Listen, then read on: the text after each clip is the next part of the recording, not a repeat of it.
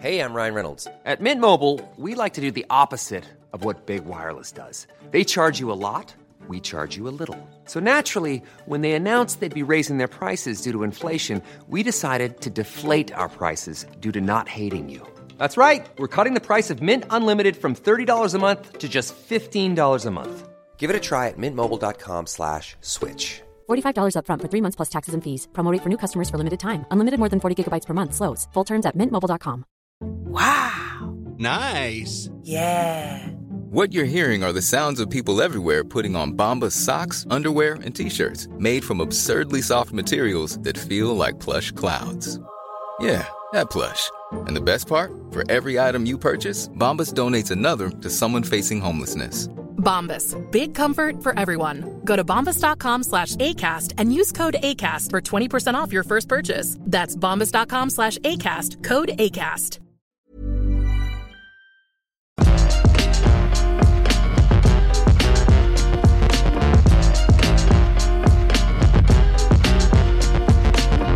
Speaking of actual things to talk about, Jules Gill. As you've done it again. I've done it again. I've hit the button because we got a whole bunch of questions, a whole bunch of people wondering what we thought of the Time Splitters announcement, the fact that Free Radical are coming back together with the original people. It's a big old thing. I will quickly say this is the Untitled Banter podcast. I'm Scott Tailford, joined by Jules Gill. Hello, everyone. And might I just say, for all of the children listening to this, put some fingers in your ear right now because you could hang a bloody hat on my downstairs for how absolutely hard I am for the Time Splitters announcement. He's running.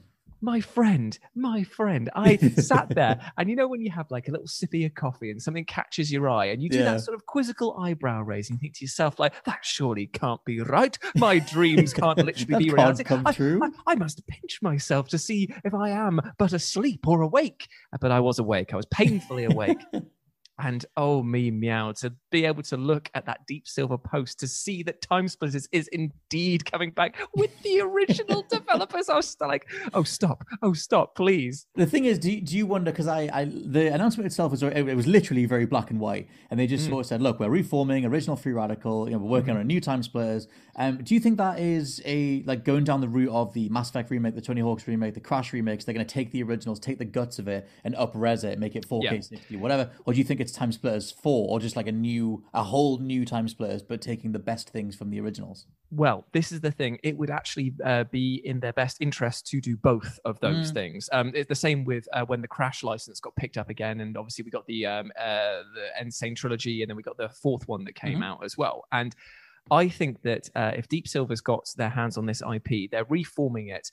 It makes no sense not to re-release the original trilogy, especially when you and I were chatting on Twitter about how recently it was revealed that in Homefront, or one of the Homefronts, I think it was Homefront It's the Revolution, yeah. You can get a Time Splitters 2 arcade machine in it. Yeah, you can go and play it's like 2 full levels from the game, isn't it? Chicago and Siberia. But the guy who programmed that into the game said that the code for the majority of the game is in that thing there, but he was only able to splice out a bit of it to use for that. There was a Easter whole egg. thing, because you even said that he had mentioned that it had an online portion that was still active. It's so crazy because apparently because it was I forget what you call the team that made Homefront, but either way, it was ex-Free Radical dude, and he was like, oh, wouldn't it be fun if there was a Time Splitters Easter egg in this game? And so they literally just put a version of Time Splitters 2 in the game, like the whole game is in there, but it's locked behind a code thing. And then he was like, oh, I forgot what the code was. And then someone else was like, no, it's this. And so if you have that code, you can play Time Splitters 2 right now inside Homefront 2, all of it. I guess there's no save system. But still, like the fact that it's there in a game already, a full game, like all they'd have to do is lift that out. Because, if I'm being completely blunt with you, Time Splitters 1 is a fun game, but much in the same way that Crash 1 had a very different vibe from Crash 2, it's just nowhere near as good as Time Splitters 2 and 3. Like Future Perfect might be a bit divisive as to whether or not you prefer your story over your multiplayer stuff. But seriously, Time Splitters 2 was where it was at, baby. Yeah, I will 2's see the you one. with bricks in Chinatown. 2's the one. I mean, the thing that I forgot about Time Splitters, because I went back and I watched a whole bunch of the cutscenes, and I was like, they were so far ahead of their time, like in terms of just how Pixar style those cutscenes were. Yeah, I don't know what you call it. It's like where they do like a motion, and it seems so fluid, and the eye eyebrows and stuff are so expressive on It's the almost characters. like a 3D version of Cuphead style, like the rubber hose style, like sort of like wangly limbs. But hashtag wangly limbs. But I think, I think it looks great. And I think that thing, you could take that original trilogy, call it Time Splitters HD, whatever, put it on the Switch, put it on all the new systems. That'd be lovely. Benroy did share with me and Josh these old school, you're picking your character and you hover over them. All the female characters are all like pushing their boobs together, turning around, getting their arse out. Like there's a few things that will need to be fixed with this, because it's the same thing as like going up to somebody and saying like, oh, do you remember how good GoldenEye 007 was? Everyone's like, of course I remember how good it was. It was fundamental to my childhood. But then you go, have you played it now? And everyone's still like, oh yeah, the controls are a bit bunk now. I played Time Splitters 2 fairly recently, and they do have a bit of jank when it comes to the aiming, because it's like, I know that the audience at home can't see this, but it's like, you aim within the screen and your gun just like wiggles around in it. It's kind of like your gun is leading you. You're the gun rather than the character. The thing that I'm interested about though is like where it sits, because right now we haven't had a shooter like that in so long, and it's like that almost, like you said, it's that sort of zoom in within the frame, pick out some headshot style aiming that I haven't seen in a long time. Like even I guess on the GTA side, they kind of had it in GTA 4 and 5, like you're zooming in and then picking a headshot and stuff. But like now it'll be alongside Halo Infinite, Call of Duty, Titanfall. Like there's only so many top tier first person shooters that can draw an audience, and you would assume that Time Splitters can still bring people in.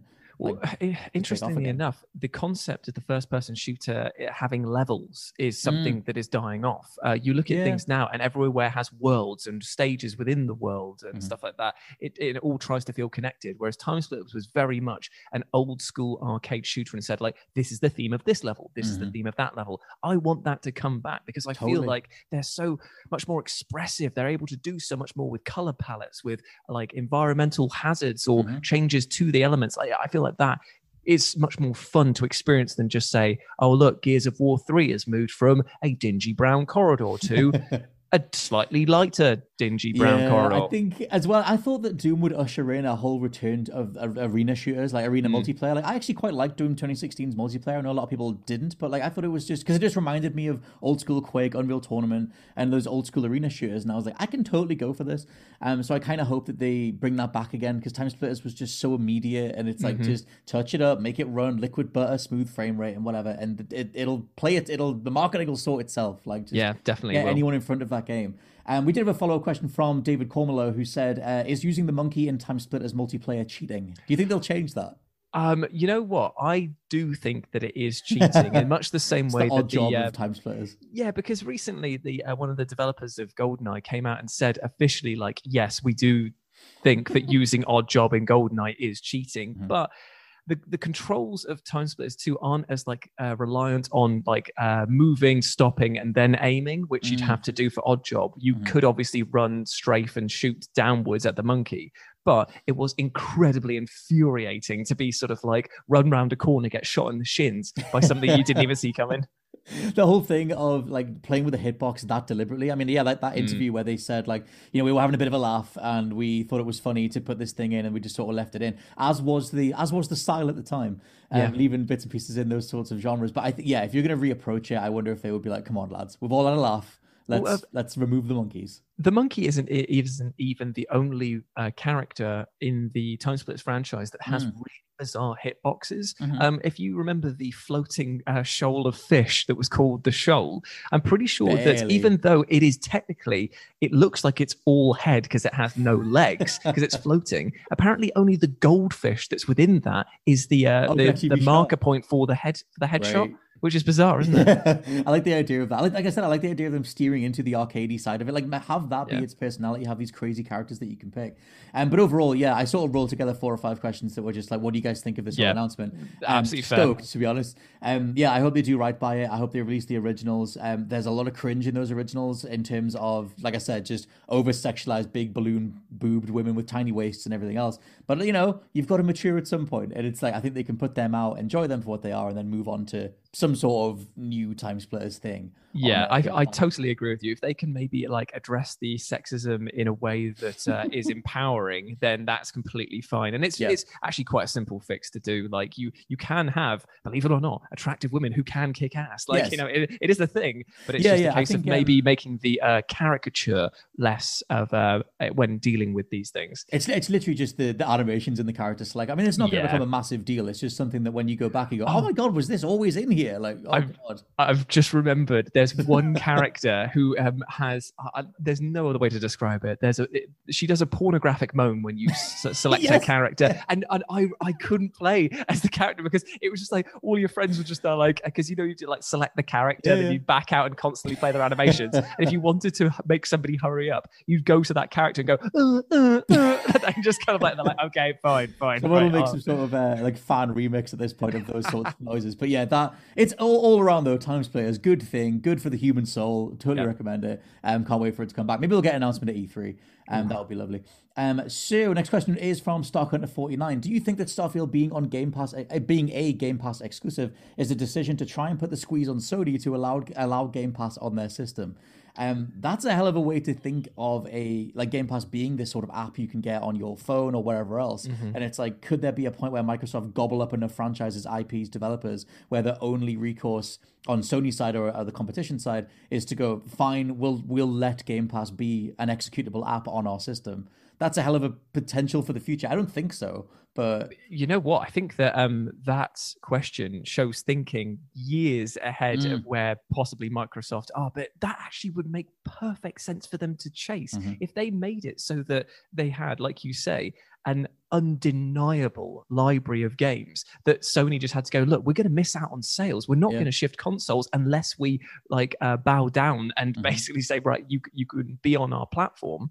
That's a great idea. You should pitch that to Microsoft because I feel like you would actually end the console war in a couple of years if that was the case. But then they would have such a monopoly on everything. Yeah. I do wonder where we're going from here, because now that this stuff's begun, I did a predictions thing a couple of years back of predicting, once the streaming stuff takes off, every company's going to lock down its IP. I mean, there was the leaked documents from Ubisoft. They're planning a monthly service where it's publisher specific. Instead of them putting their games on Game Pass, you can very much see Ubisoft going like, well, we'll just charge our own monthly fee and you can pay us to play Ubisoft stuff. And it's like, once that ball starts rolling, then every individual publisher, Activision, 2K, whatever, I'll just put the walls up and that'll be it. Well, with EA, they've obviously just moved on to the Game Pass for PC. I'm not sure if it's the same for Xbox as well. And now there is. It crosses over. Yeah. Okay, cool. So you can get like a litany of EA games now that were previously just on is it Origins? Is that what it's called? EA Origins? Yeah, EA Origin was their monthly thing. Yeah, and let's face it sucked. There was a lot of problems with it, and I'm glad that they have now just amalgamated it into the Game Pass thing, because now that's just got so much more perceived value, because you now not only get the slew of amazing Xbox titles that they had there, you get all the indie games that they had coming out for it, but now you get all the EA games as well. I'm not even a fan of most of them, but I have them now. Yeah. I mean, the general value for money of Game Pass continues to be astronomical. It's ridiculous, which is some of the stuff that's sort of folded into Xbox's portion of the ongoing Apple Epic Store trial stuff of how their margins and how much money are they making. And there was a whole thing about Xbox don't make any money off any console sale, and Game Pass isn't necessarily that profitable, but they're putting more money into it because they want to win the war going forward. It's a whole thing.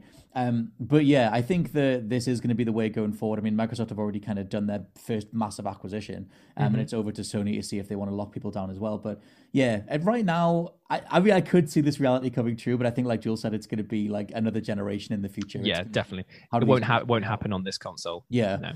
No. Next question from an average human. What game franchise are you not a fan of, but everyone else seems to love? More importantly, what food do you dislike but wish you did like? For me, it's Resident Evil and eggs. Hashtag UBP. Wait. Oh, sorry. He said that. I thought that you'd said that. I was like, but you love Resident Evil. No, I love eggs, to be honest. Give me the combo. But no, he was saying he wishes he could get into Resident Evil. He wishes he appreciated eggs more than he does. Oh, bless. I mean, this is the thing. The eggs appreciate you no matter what. So that's the thing. They love people no matter what. You're not wrong. They've got a strong yolk. If I was going for a franchise that I wish that I could get into more but I kind of despise at the same time. It would have to be any of the annualized sports stuff. Like Right. I look at the amount of joy that they give some people. Like playing FIFA with a friend does seem, in theory, like a ton of fun. And I'm looking at it going like, damn, these people are having a great time. But then it's just when I pick up the controller, I'm like, this isn't fun. Do a This cross lob. Yeah, I don't find this fun to just be absolutely schooled 24/7. It's weird. I mean, with stuff like FIFA or sports games, it reminds me of like when I lived with like housemates, like across university and stuff. Or when I was younger, because it's like, yeah, for the casual side, like those games have great mechanics. Like you drop in a few different games, a few matches, and then you're out of it again. But if you're buying FIFA, then you're stuck with the Ultimate Team stuff, and you're stuck with all the card pack type stuff. I don't know, in terms of a game that I wish I could get in, but everyone else seems to love. I try it. I mean, I guess top-down MMO stuff. I don't know if you've tried the likes of like StarCraft and all those like big like MMORPG stuff. I haven't really managed to get my head around them, but I don't have anything that can play them. Like my little Mac is going to set on fire if I try and play something like that. Mate, I've heard your Mac try and take off when we use Discord. Like, just levitating right now. Like after we finish recording this, when it has to even process this audio, it'll freak out again. You have to stick it in the fridge to cool it down. But in terms of I wish I could understand that genre a bit more, but it feels like the on-ramp is like hours and hours of tutorials of figuring stuff out. In terms of food, though, I don't know how you are with spicy stuff, but I feel like there's a whole world of spice that I'm just not able to experience. Every time I try spicy stuff, it just all tastes the same, and I feel horrible, and I'm just like, no, there's no flavor here at all. There's just knives in my throat.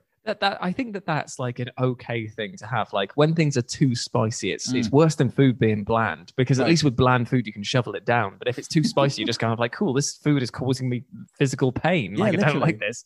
In terms of a food that I wish that so it's a food that I wish that I could like, but a food that you can't. dislike but wish you could like it. So I guess I wish I could enjoy spicy stuff.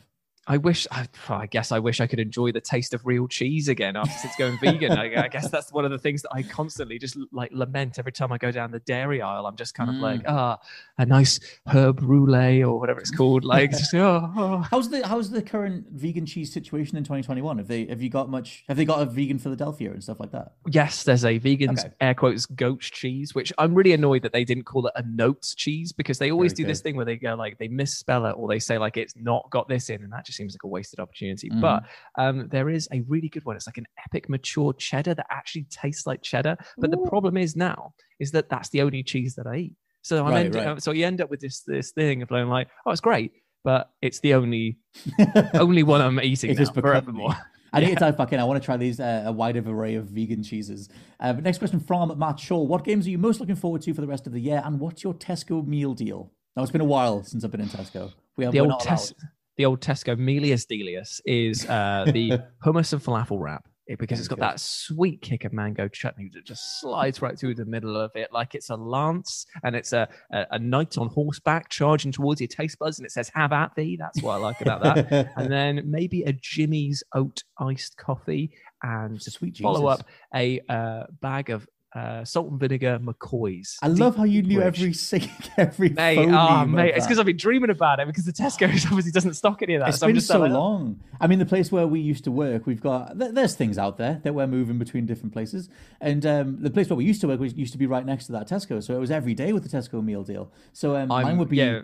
It's it was like the pine nut pasta bowl. Oh yeah, you loved that, didn't you? I love that thing with the old. Give me the pickled onion Monster Munch on the side, and then just give me a bottle of water. Give me the biggest bottle of water, because that's all I ever need. You're a thirsty man. You're a thirsty man, Scott. There's not a time that I don't see you having a little sup. It's got to be done. I mean, I got chastised off Cleary because I'll reuse the same bottle for weeks, if not months on end, because it's a refillable bottle. And what's wrong with that? But at least you know where your bottle is, where Cleary just forgets where it is, put it down. Okay, I know this is not the Bad Mouth Cleary podcast, but I'm just saying, for the record, in our old place there, if there was a cup of half-drunk tea or coffee or a bottle of water lying around, you would literally just go, I'll start a counter on my phone, and in about a minute's time, Cleary will walk around the corner looking flustered, thinking, where's his tea? Like, that's literally what happened all the time. Bringing him his half-finished bowl of cornflakes in the morning. Oh, bless him. I love the man, but he is that roommate, and I've definitely been that roommate made too, of leaving bits and pieces around the domicile. But not sorry, yeah. In terms of games for the rest of the year, I think we've answered this one a few weeks back. But mine would just be pretty much anything that is made for the new systems. Just as I want to see what the new systems can do. I'm looking forward to Ratchet and Clank. I want to see what the difference for Horizon Forbidden West is on PS5. That's kind of it. There's not that many top tier next gen stuff that is only on next gen. I'm very curious what Halo Infinite is, what state that thing drops in. I think the developers are curious about it as well, because they're just kind of like, oh, we didn't expect to get that much of a critical lambasting before, did we? I know. In terms of games that I'm looking forward to coming out, I may have already told you guys this. It's Warhammer Darktide, like that. Warhammer Vermintide has like taken Necromunda as well. Yeah, the Necromunda game looks great. Role playing and shooting stuff in the face at fast pace is definitely what they're up to. There's also a new Dungeons and Dragons. What's it called? Dark Alliance game. Yeah, the new version of Dark Alliance. Now, let's be honest, Scott. You and I are old enough to remember the original Dark Alliance on the PS2. I've been playing it, mate. They just re-released it. That's my evenings. It is a fine game, isn't it? And then remember that they put it out another version of it that was like a 3D action brawler. It wasn't as good. It had the PS2 one, which is now the PS5 one or whatever. Yeah. So there's wild swings in quality because people want it to be the former and less like the latter, but it definitely seems to be taking the latter's approach to gameplay, as in like, third person action hero shooter stuff. Yeah, the new one's like a squad thing. Yeah, but I'm game for it. Anything that's like Dungeons and Dragons stuff like that, it would be absolutely amazing. I tell you what, why hasn't anyone made a game that lets you build a dungeon, right? Like that, as in like, because obviously that is what Dungeons and Dragons is all about, going through and questing through caves. Let you build it from like a top-down perspective, and then you and a mate, or you and a couple of mates, run through it as a looter third-person shooter. Yeah, to be fair, I don't think any D&D game, any Dungeons and Dragons game, has ever actually maximized the Dungeons and Dragons part of it. The whole point is creation. Like you're creating adventures. And while it is lovely to play like prescribed one-shots and things like that in the tabletop version, why hasn't a game capitalized on letting players make their own fighting fantasy experience? You would think that actually, I guess with new systems, you got SSD, you got instant loading and stuff, you could have a character, a player, be the DM, the dungeon master or whatever, and then they're laying down tile sets and biomes and enemies and weapons in real time as it's loading for the person as they're running through or something. Like, I mean, that would be a bit too one-to-one, but there was to be a way to do that. Hey, I'm Ryan Reynolds. At Mint Mobile, we like to do the opposite of what Big Wireless does. They charge you a lot. We charge you a little. So naturally, when they announced they'd be raising their prices due to inflation, we decided to deflate our prices due to not hating you. That's right. We're cutting the price of Mint Unlimited from $30 a month to just $15 a month. Give it a try at mintmobile.com/switch. $45 up front for 3 months plus taxes and fees. Promo rate for new customers for limited time. Unlimited more than 40 gigabytes per month. Slows full terms at mintmobile.com. Hiring for your small business? If you're not looking for professionals on LinkedIn, you're looking in the wrong place. That's like looking for your car keys in a fish tank. LinkedIn helps you hire professionals you can't find anywhere else, even those who aren't actively searching for a new job but might be open to the perfect role. In a given month, over 70% of LinkedIn users don't even visit other leading job sites. So start looking in the right place. With LinkedIn, you can hire professionals like a professional. Post your free job on linkedin.com/people today. Before we go any further, I want to talk to you about today's sponsor, Masterclass. With the amount of time we spend discussing and analysing video games on this channel, it's always good to understand exactly how these experiences are put together. And fortunately for me, I can do just that with Masterclass. With Masterclass's streaming service, you can learn from the best to become your best, studying and growing with over 200 plus of the world's leading instructors. For me, I've been having a blast using a class on video game design by The Sims creator Will Wright to find out exactly how game mechanics are designed around player psychology, as well as learning how important playtesting is to shipping the titles that you and I both love. But it hasn't stopped there, as I've also been brushing up on my practical filmmaking skills directly from my favourite movie director Martin Scorsese, as well as trying to get back in the cooking game with Roy Choi's amazing course on intuitive cooking. Seriously, my kitchen is a mess, but my belly has never been more grateful. For just $10 a month, an annual membership with Masterclass gets you unlimited access to courses on your phone, computer, smart TV, or even via audio-only modes. Even better, every new membership comes with a 30-day money-back guarantee, and 88% of members feel that the service has made a positive impact on their lives. And to put the cherry on top of that cake, right now, What Culture Gaming listeners get an additional 15% off any annual membership at masterclass.com/gaming. That's 15% off at masterclass.com/gaming. What's that? You want it one more time? Well, that's the URL, masterclass.com/gaming. Right, now I'm going to watch Tony Hawk try to teach me how to ollie properly. I'll see you all soon. Like Fable Legends, again, we were talking about this only this morning. That or was it Fable Heroes? Whichever. Fable Legends is the one that got cancelled. That's the one, yeah. They had a gimmick where obviously one player was like the bad guy and was chucking out enemies and spawning stuff, and that has elements of what I'm talking about, but it's not a level that was created by the player. It would be brilliant if it was like a player created level that you can I think of the way I just visualizing like tile sets coming together, and I can't think of anything that does that in real time, or to the degree where a player feels like a DM, like putting it together in real time kind of thing. That would be cool. Yes, next question from Brian Jackson. Thoughts on Ubisoft saying it's changing strategy to focus more on free-to-play games? Is this the final nail in the coffin for Splinter Cell? Do they not remember Hyperscape? Why? I forgot. I mean, this whole thing with Ubisoft where they said they want to explore premium titles or premium experiences in free-to-play, they then went back and said, oh God, sorry, everyone hated that. We'll do that alongside premium stuff. But I never even twinned it with Splinter Cell. What if they do a weird free-to-play different goggle colors Splinter Cell? What do you reckon it would be? That Sam Fisher rocks up and he goes he runs up to the first corner, like hides behind it, and he's peeking around the corner. He goes, I better use my, and then it just cuts to like premium currency to buy Sam's like original goggles. $3.99 to actually get the proper squee noise when he puts them on. Otherwise, it just sounds like a wet fart. I think for me, I don't know. I go back and forward on free to play stuff because there's hardly any examples of it being done well. But I love Pokemon Go. I play Pokemon Go. I'm playing it right now. I love Pokemon Go. So I just if it's done well, if you can actually make it feel rewarding and you're getting enough as the base experience, then there is a way to do it.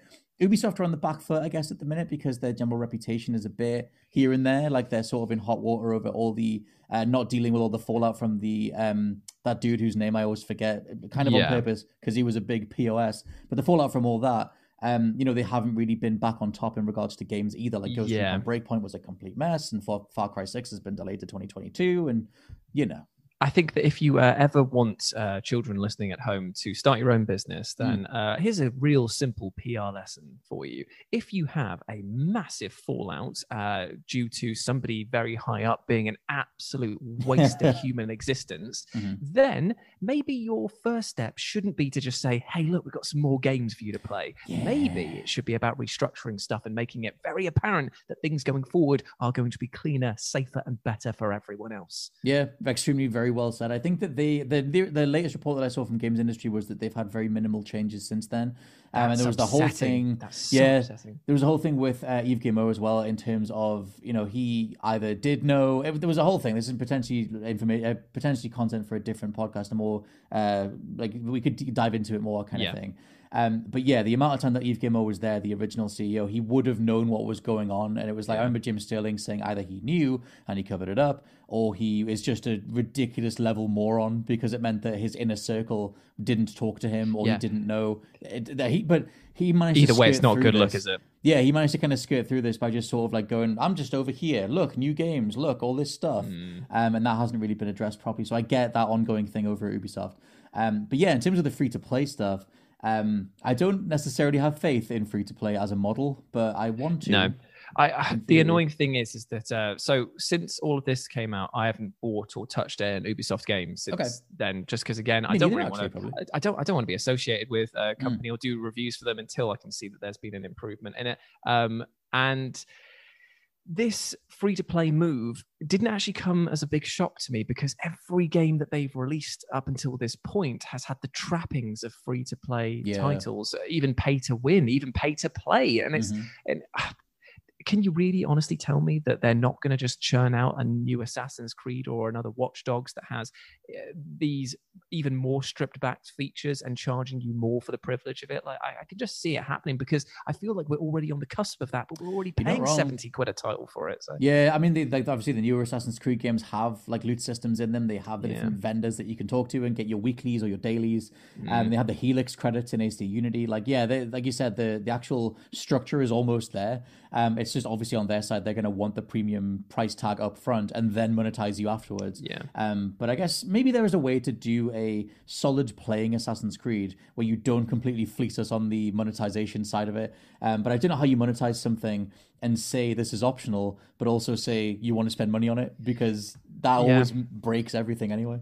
Do you know what the weirdest thing is actually looking at video game franchises that have adopted these monetization tactics and going back, and it's like, I look at the Assassin's Creed franchise now and can only see what it has become.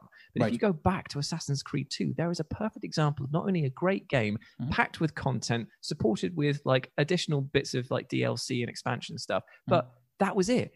And they made a buttload of money, and it reviewed really, really well because it was a good game first and a money maker second. Well, that was when Patrice Désilets was still there. Like, you had the creative vision for it. I mean, he left after Brotherhood, I think. Yeah. And so, like, you know, sort of just like left the whole project. But even AC2 had that horrible thing where they charged for chapter 14 and 15 of the story, and you jump past it, and then you could pay to slot those chapters in, but you didn't need them, but you kind of did, and it was really weird. And that just kind of felt like they finished it after it hit the street date. That was the tactic back in the day then, wasn't it? Let's cut out chapters of the game that we're selling you to sell you back. Whereas nowadays it's like, we're going to make you pay for everything while you're playing it. That was the Asura's Wrath approach as well. Like, do you want the ending? Because we've got the ending over here if you want to pay for it. The real ending of Asura's Wrath. That was hilarious. Mass Effect 3 as well. But I mean, I guess our general response to it is we'll wait and see. It's Ubisoft. And there's a lot of big business doing big, ridiculous things in gaming, but it just seems they always seem to one-up each other. Next question from Laughing Sunbro, a regular legend, Mr. Sunbro, hello. Who says, in honor of the news that the badass John Boyega is returning for Attack the Block 2 and Barack Obama saying he thinks that aliens are real, not his exact words, to be honest, he just sort of said that there are things he can't explain. If aliens did descend and attack, how well would the new What Culture HQ hold up as a base, and what games have prepared you for the war? My mind goes to XCOM, I think. Oh, yeah. Well, I'd hope that our training with XCOM allowed us to hit enemies that are right in front of us, even though it says 99% to hit and still misses. That would be pretty rubbish. That would mean that we're actually completely screwed. In my mind, preparing for a real alien war through the lens of video games is like actually 3/4 Fortnite, because you need to make those big structures and like block yourself in. And then I guess sort of 1/4, XCOM, something where we actually hit stuff. Gears of War, I guess. The thing is, I played a lot of Destroy All Humans as a kid, and obviously the remake when that came out. So I am very aware of how destructive these alien forces might be. Cow at them? Well, that's the thing. I was thinking that what we could do is adopt an equally aggressive stance as soon as they land. Like, don't even give them a chance. They could be coming out waving the white flag of peace, speaking in English, just saying like, listen, lads, we've just took a wrong turn around Uranus and we've just popped in here to say hi. And now this is the thing. We could just go out there, bow, bow, bow, bow, bow, bow, kick them down, steal their ship, steal everything. GTA style. That's what we're going to do. I mean, I'm up for that. I think I'm trying to think of other games. I mean, Earth Defense Force is probably the one thing, but that depends what their numbers are. Space Invaders. We could just get in our tiny little tanks and go from left to right. I mean, over enough time, eventually you would win. I think in terms of the new building as well, we can't.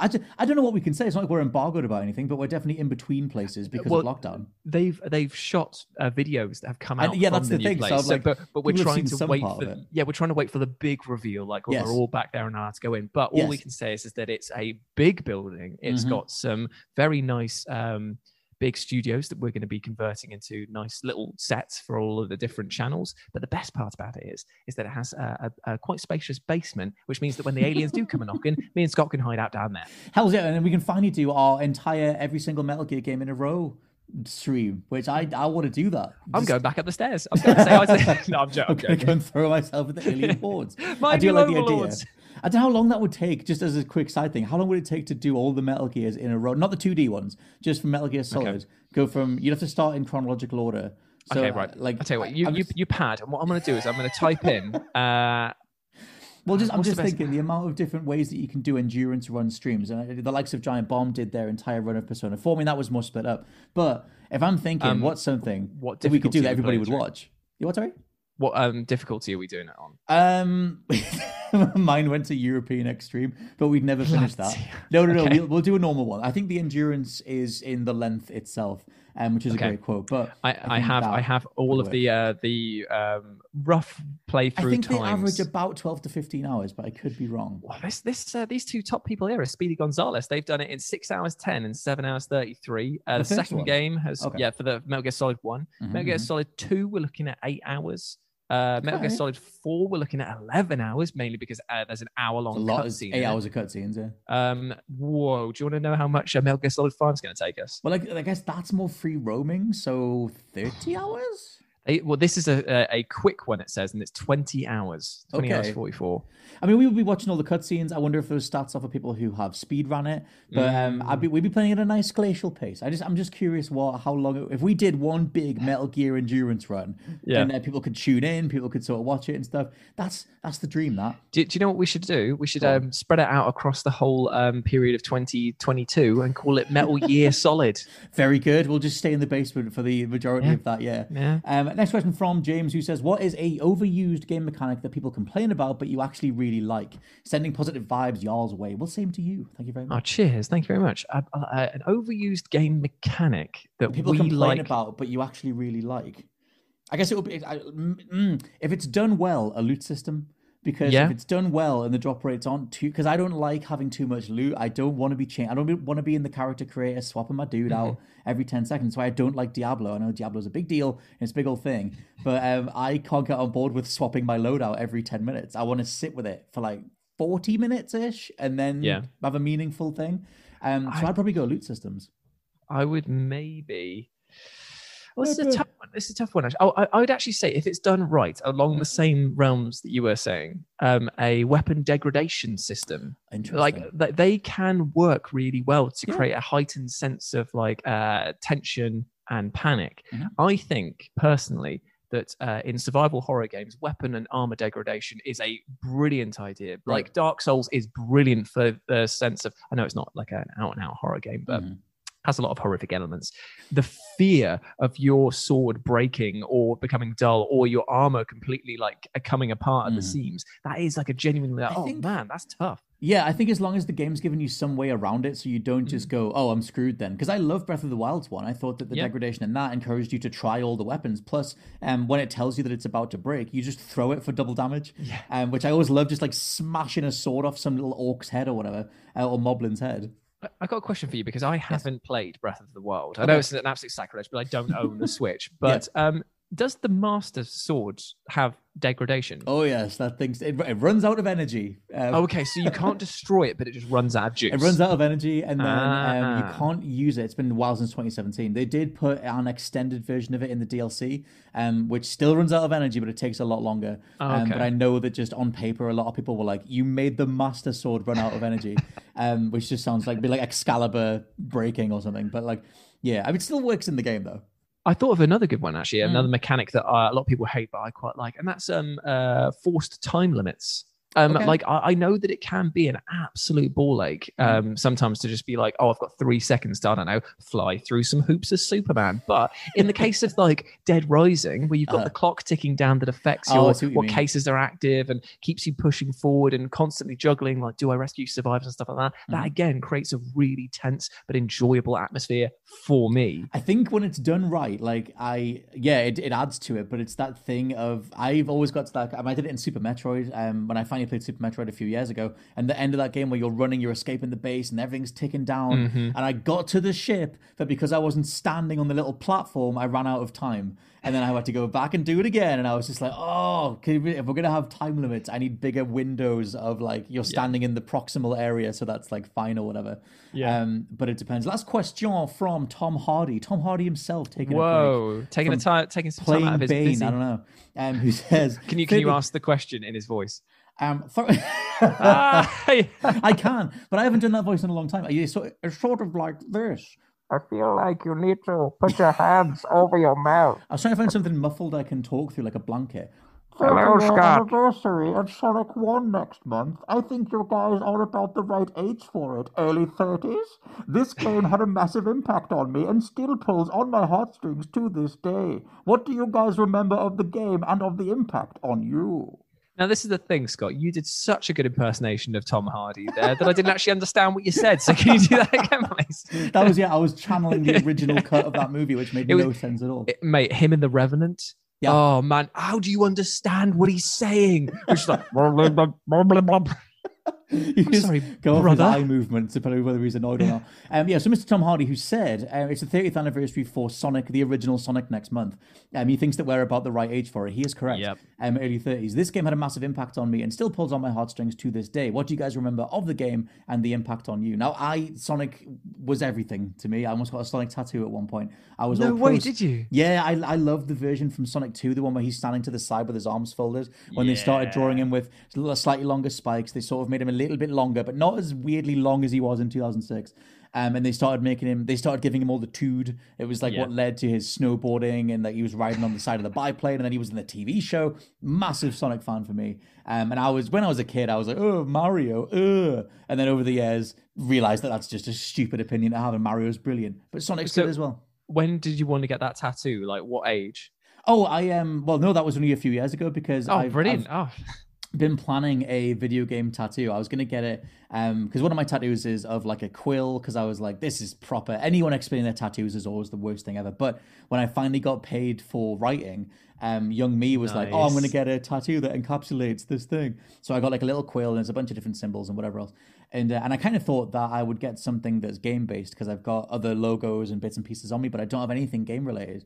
And I thought, well, why not do a big old bunch of characters exploding sort of out of each other and have like Jak and Daxter. Thank you. And some of the artwork from Yoji Shinkawa from Metal Gear, and have Sonic in there as well. But then I'm out of space on my arms, so I don't know where to put it. Do I just put it on my face? Do I put it on my back? Do you remember we talked about you getting a Yakuza dragon tattoo on your back? So you could have it so it's the Yakuza thing, but the dragon's vomiting up a load of. Could do. I will clarify that wasn't a serious conversation. We'll not getting a giant dragon, but at the same time, maybe. I would love to have Jak and Daxter though. But anyway, yeah. So that's my impact on Sonic. He was my favorite. He was my everything for the first sort of 10 years of my life or whatever it was, and then I just love the character still anyway. Sonic Mania, perfect game. Oh, it's so much fun, isn't it? Like, I know that somewhere in the ether, Rich Hudson's still everybody's just mentioning it. He's just like, he's just looked up. He's just looked up to the side like, what? Did somebody say my name?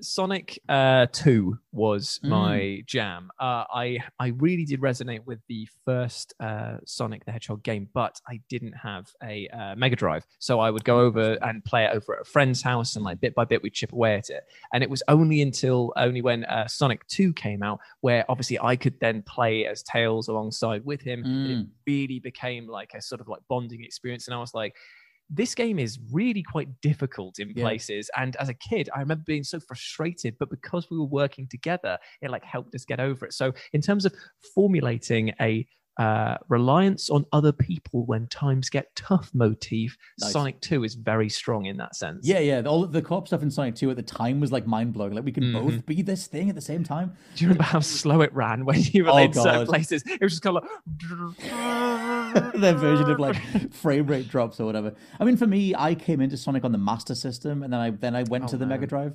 So I had that weird little, looks like your kids doodled it version of Sonic before I got the actual one. And I didn't even know what the Mega Drive one was. I just knew picture of Sonic on the box, that must be it. And all I had was the Master System, back when I was too young to even know what different consoles were. We actually covered the fact that Sonic the Hedgehog 2, I believe, came out on the Master System and the Mega Drive, and the story was completely different.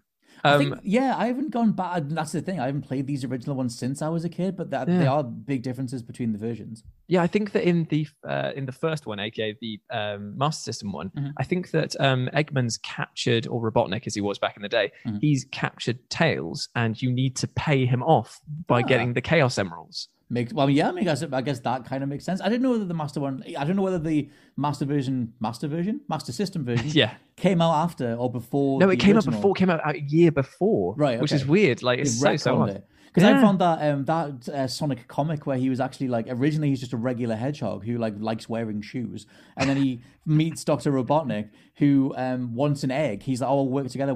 He's like, oh, you can run really fast. We'll work together. And so like, but then he's like, oh, can you pass me that pickled egg because I'm really hungry? And then Sonic goes to get it, and he ends up falling over and he spills the egg in a machine, and then Sonic goes blue and he becomes Eggman, and it's a whole thing. And I never knew that was the origin. Oh mate, that's as bad as finding out that the reason why, because according to the comics, the reason why Lex Luthor and Clark Kent and Superman have got such beef is because Superman apparently knocks a formula onto Lex's hair and causes him to go bald, and that's the entire reason for their fuse. Like, I love it. In early comics, if you go there and find out these factoids that have been completely retconned, it's just so funny. Just an egg becomes Eggman. But not to worry. Anyway, for now, this has been the Untitled Banter Podcast, the UBP. The UBP. I have been Scott Tilford, joined by Jules Gill. Thank you very much for having me. Thank you to all of you as well for all your questions submitted. We'll catch you guys all next week. Bye-bye. Goodbye, everyone. And thank you. And thank you very much. Thank you very much. Thank you very much.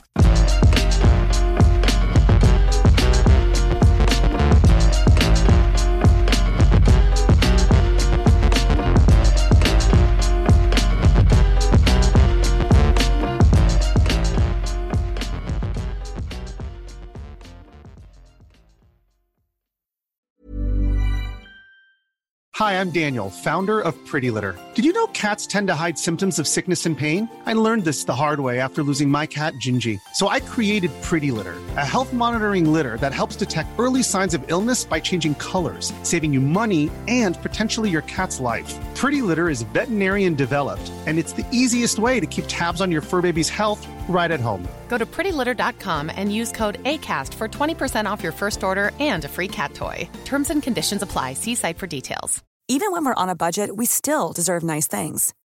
Quince is a place to scoop up stunning high-end goods for 50 to 80% less than similar brands.